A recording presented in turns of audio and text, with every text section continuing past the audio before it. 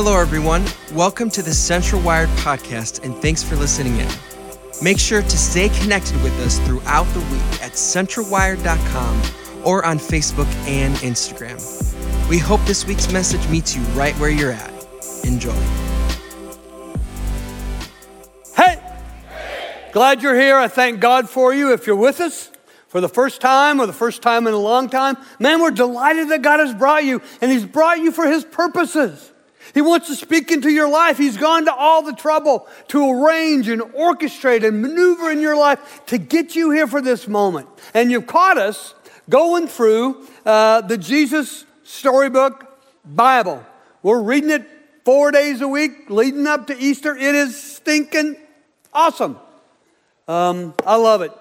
And today, we're ready for, you'll read the story this week in the Jesus Storybook Bible. We're ready for the story of David and Goliath. Now, even if you're newer to church or the Bible or the Christian faith, you likely have heard the story of David and Goliath. A little guy, a young guy, an inexperienced guy, against all odds, takes on this mammoth of a man who was a killing machine, and David wins. Now, right up front, this is not a fairy tale with a moral at the end that gives us inspiration.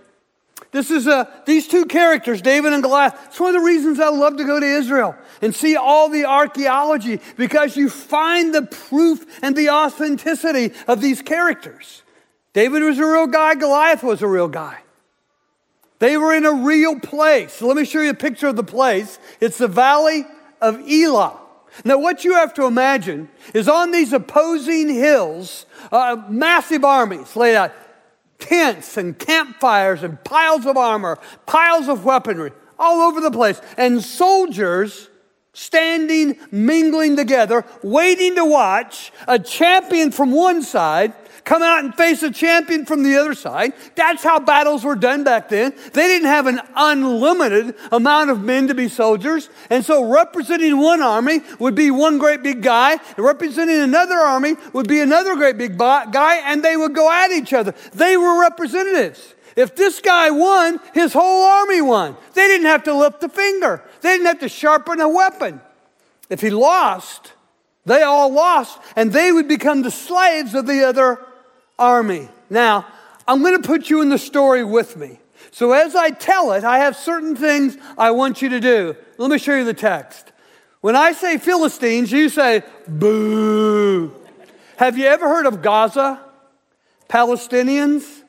That was the Philistines way, way, way back then. When I say Israel, you say yay. They're the good guys in this story. If I say Goliath, you go crazy with your boos. And if I say David, then you yay, yay, yay. Here we go.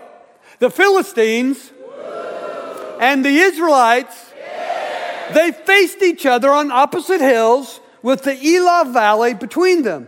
Then Goliath, the Philistine champion from Gath, he came out of the Philistine ranks to face the forces of Israel. He was over 9 feet tall. This dude is a freak of nature. And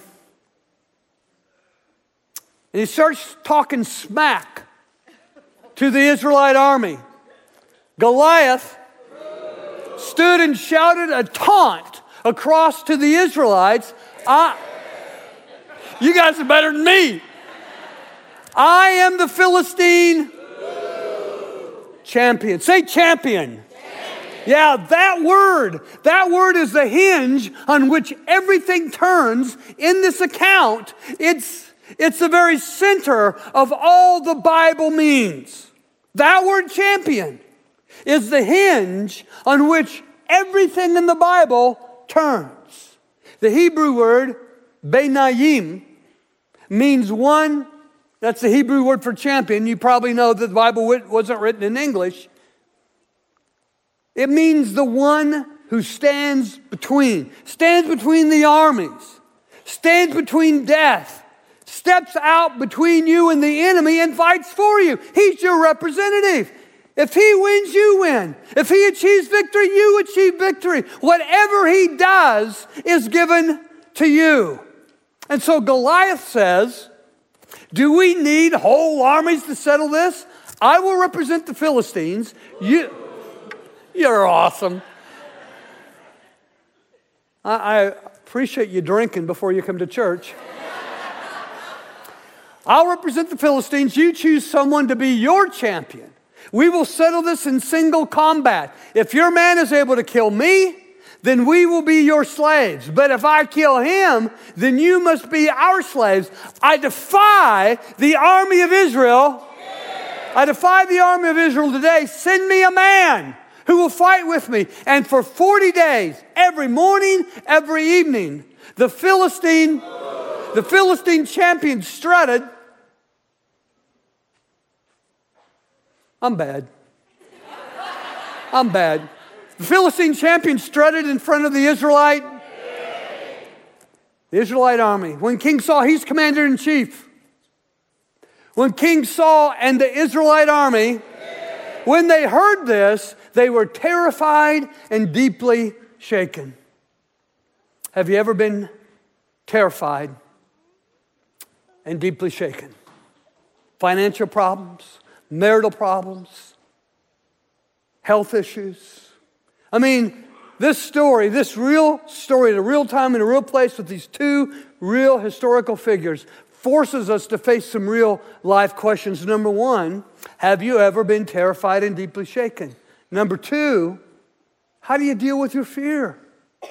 Do you just worry? Do you try to control the uncontrollable? And number three, where do you get courage when life scares you to death? Now, I'll be real.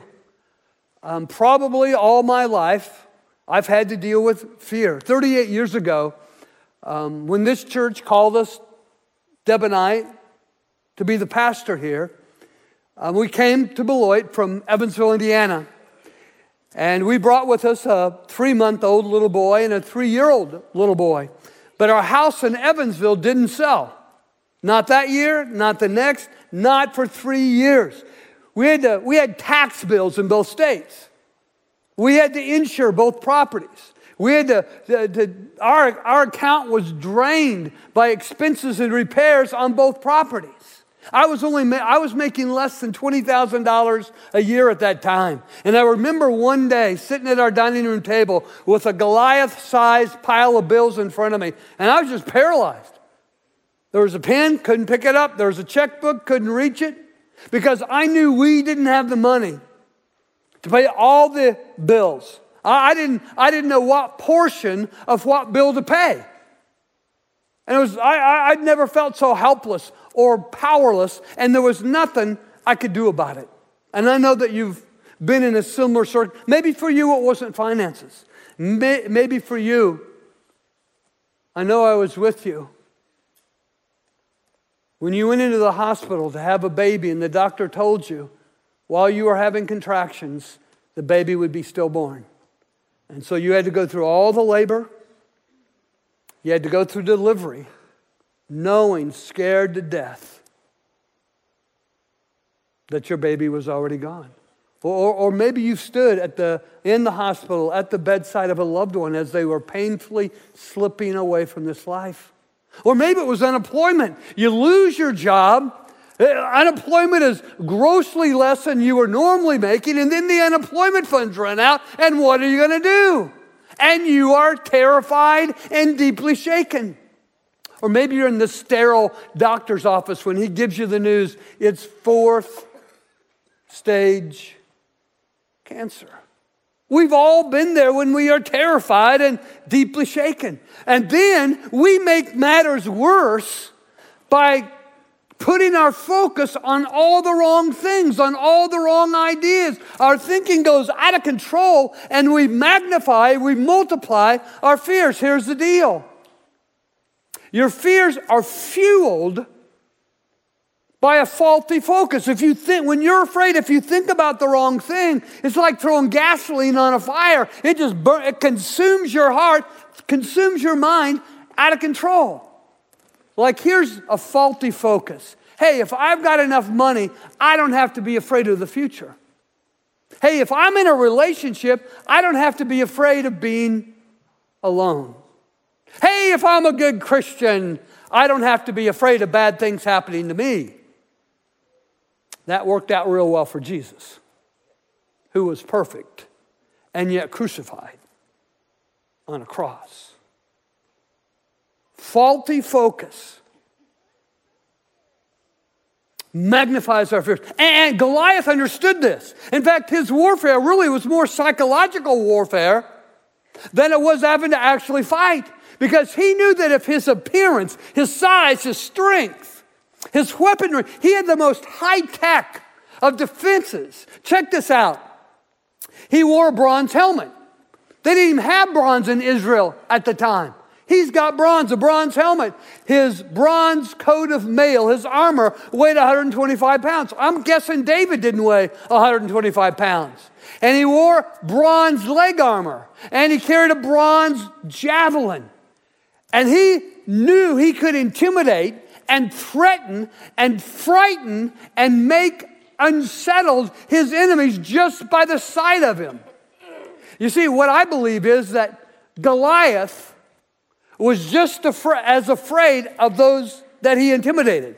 He was hiding behind false courage. He thought because he was big, he thought because he was strong, he thought because he had the best in weaponry and armor that he could win. It was false courage.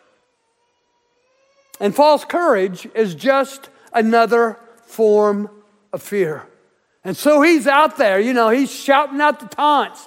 Give me somebody who'll fight me. And strutting his stuff in his armor and with his big old javelin. Come on, give me somebody who'll fight me. And so David, word on the street hits him.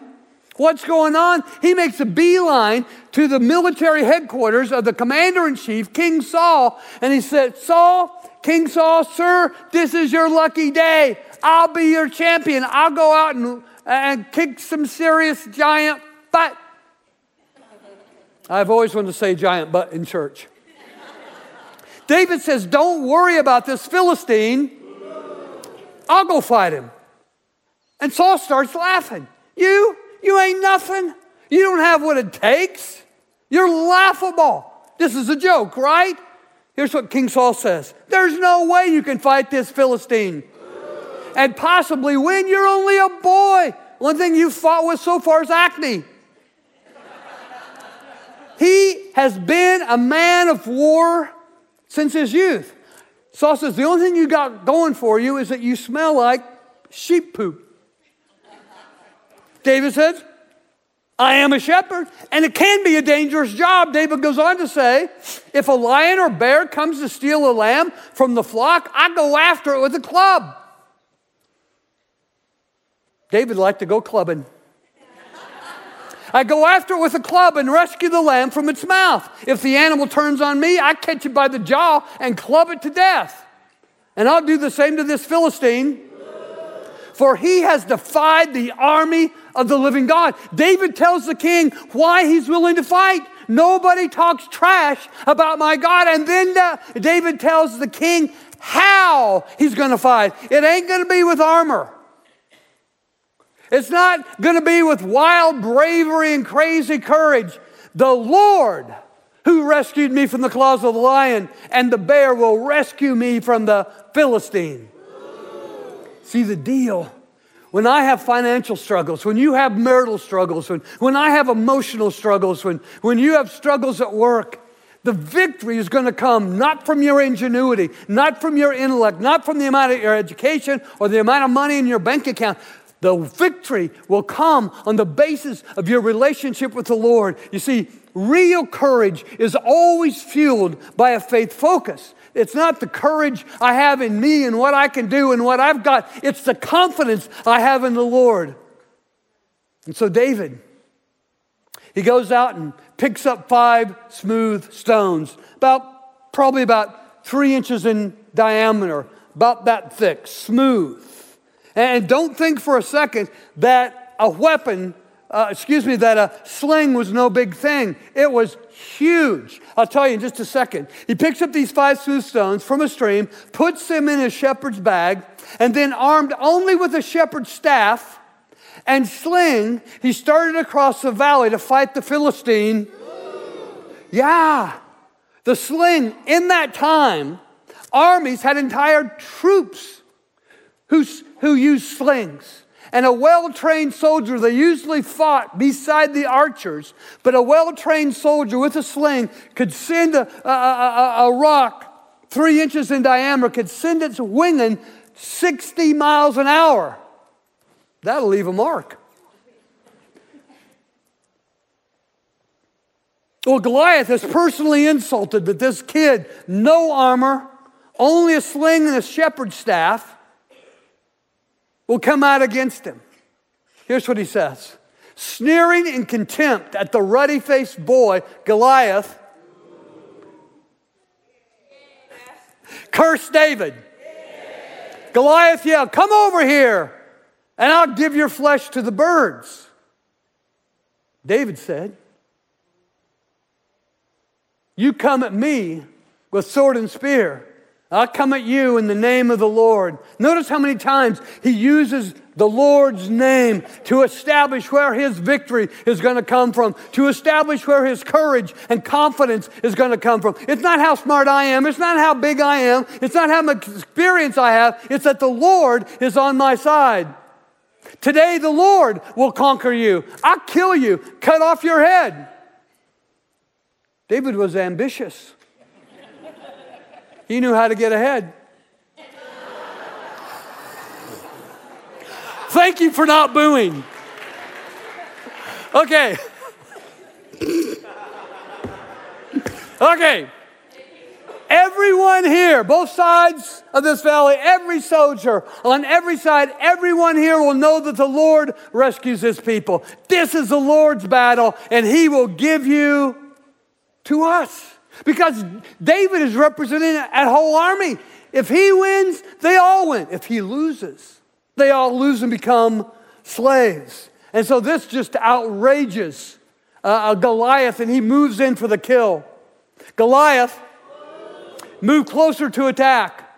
David quickly ran out to meet him. Now this is where so often people like me that were raised in church where the story went wrong. The teacher would say, this is how you overcome fear. You face your fears. You charge your fears. You find out that there's nothing to be afraid of. Wrong, wrong, wrong, wrong.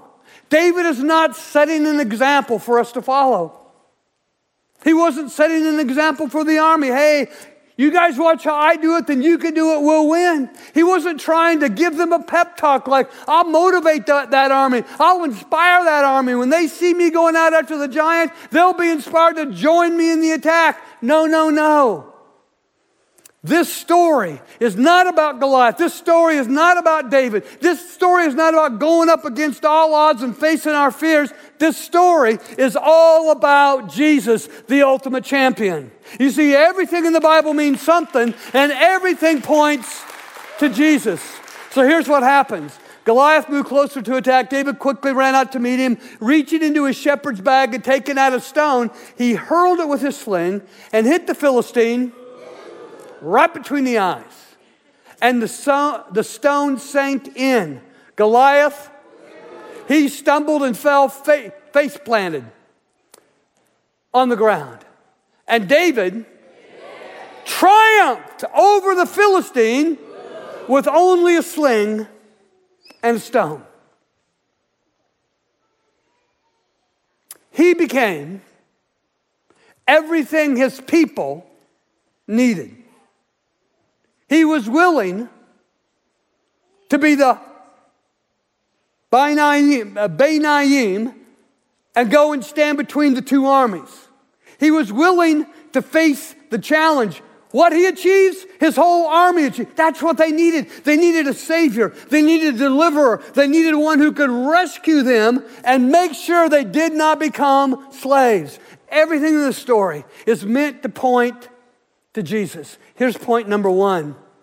Just like Jesus, David saves his people with his weakness. He's the little guy. He's the inexperienced guy. He's the guy without modern weaponry or armor in his weakness. In fact, it was his weakness that made Goliath overconfident, put him within sling range, got himself killed.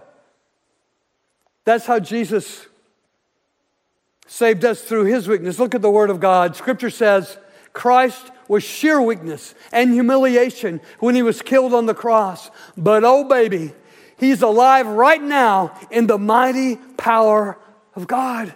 Yes, Jesus died on the cross for our sins as our Benaim, as our champion, as the one who took our place, as the one who was our substitute, as the one who fought the battle with hell, death, and the grave. And he won. And what he won, all of his rewards are ours. His victory is ours. His greatness is ours.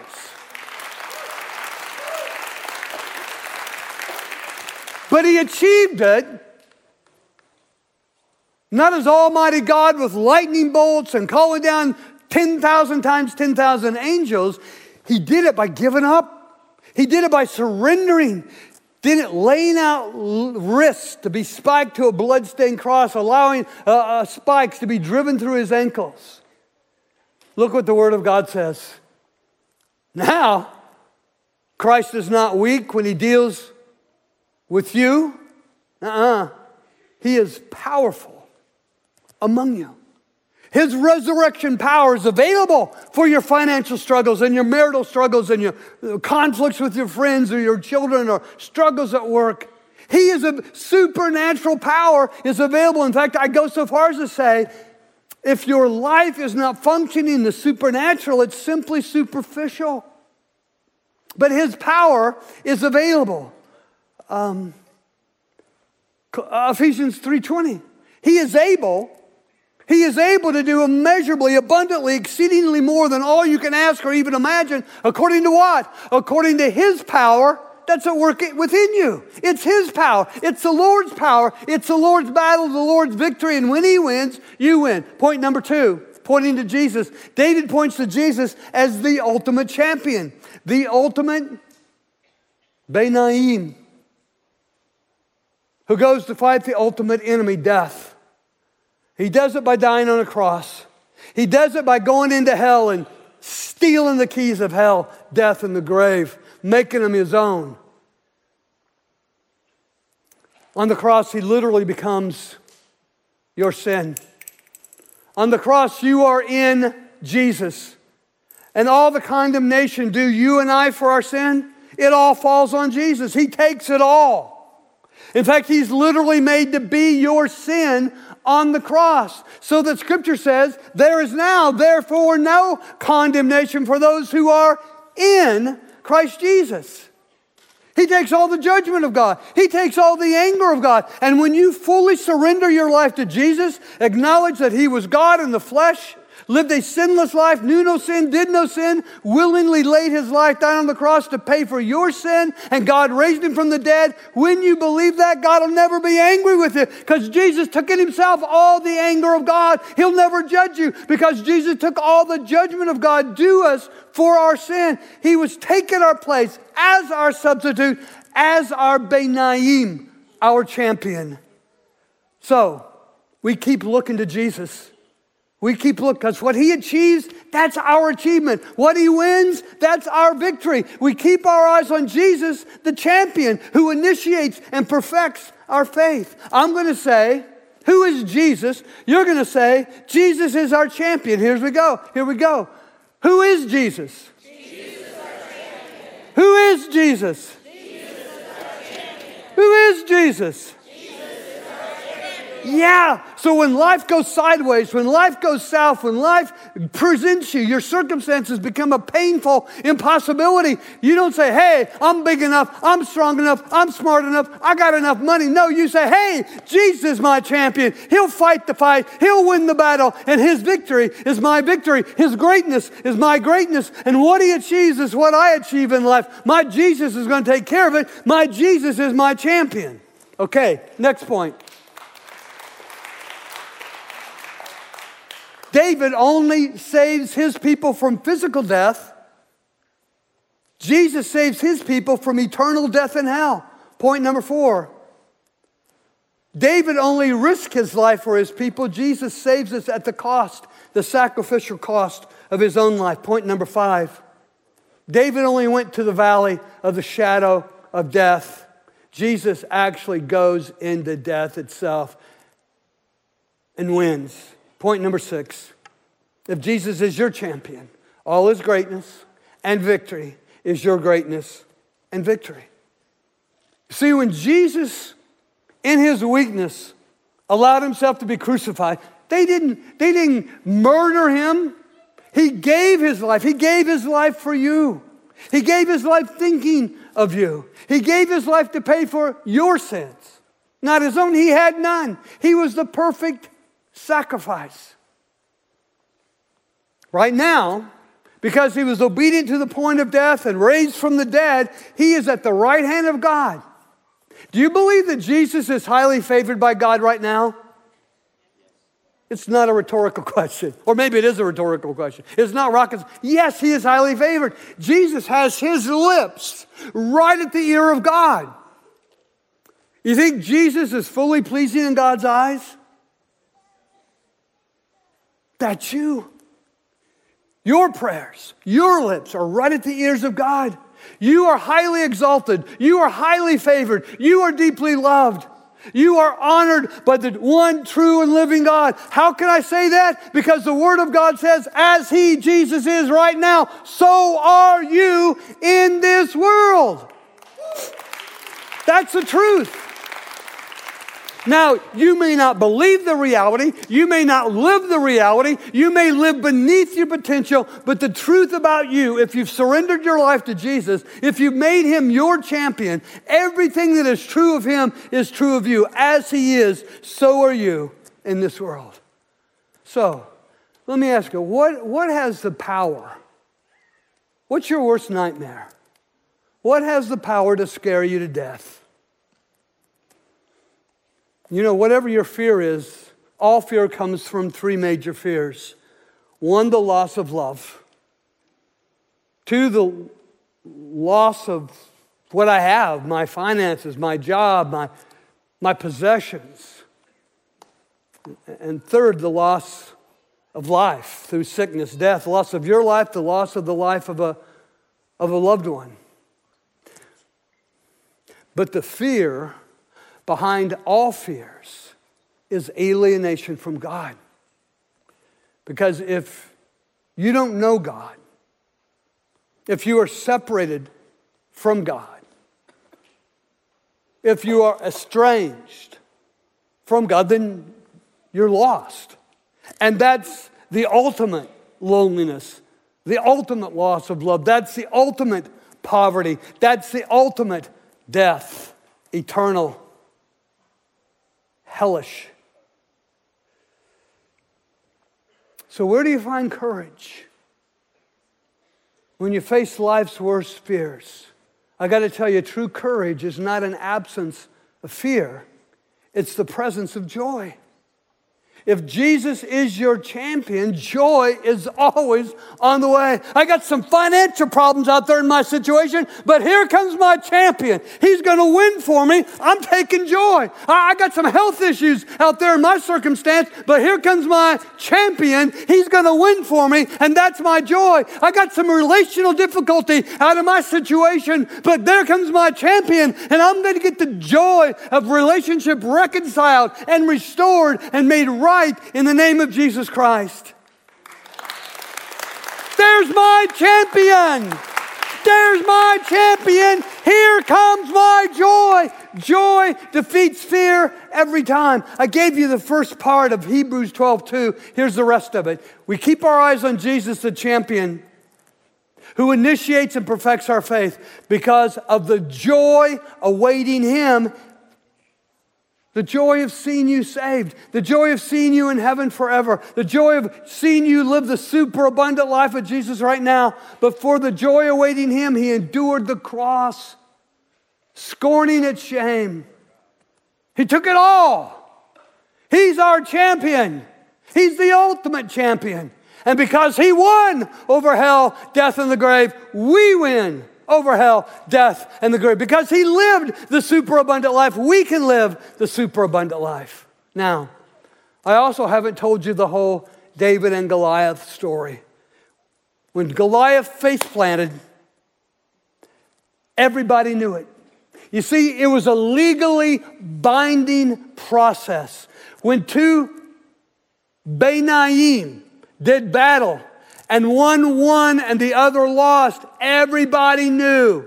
It was sanctioned by law. The losing army became slaves of the winning army. I want to tell you something. If you are ever prosecuted in a court of law, you better have a brilliant attorney who advocates for you. And you better keep your mouth shut. And let the attorney do his thing. Because if he is brilliant, that's your brilliance. If he wins, that's your victory. It's as if you are all tied up in your advocate, your attorney. That's why we are in Christ. We are all tied up in his joy and his peace and his hope and his love. So while everybody is running like crazy, the Philistines are running mayhem, chaos, full retreat, stampeding on each other. Tents are falling down, catching on fire. And as the Israeli army is charging after them to make them their slaves, in the midst of all that mayhem, David calmly walks over to Goliath, pulls out his giant sword, bam, cuts off his head, picks up his head, and carries it over 20 miles to a hill outside the city walls of Jerusalem. And he buries the head of Goliath from Gath. He buries Goliath's head in a hole in this hill outside the city gates. And that hill became called Golgotha, the place of the skull. And that hill, Golgotha, where David buried Goliath's head, that's the hill where they crucified Jesus, who by his shed blood paid for our sins and became our champion. Goliath from Gath on Golgotha, the place of the skull. And that's where Jesus crushed the head of Satan. He is our champion. He is our victory. What he achieves, we achieve. How he's rewarded is our reward. And his life is in us. Thanks so much for joining us. Just a reminder to stay connected with us throughout the week at centralwired.com or on Facebook and Instagram. Thanks again for being with us, and have a great week.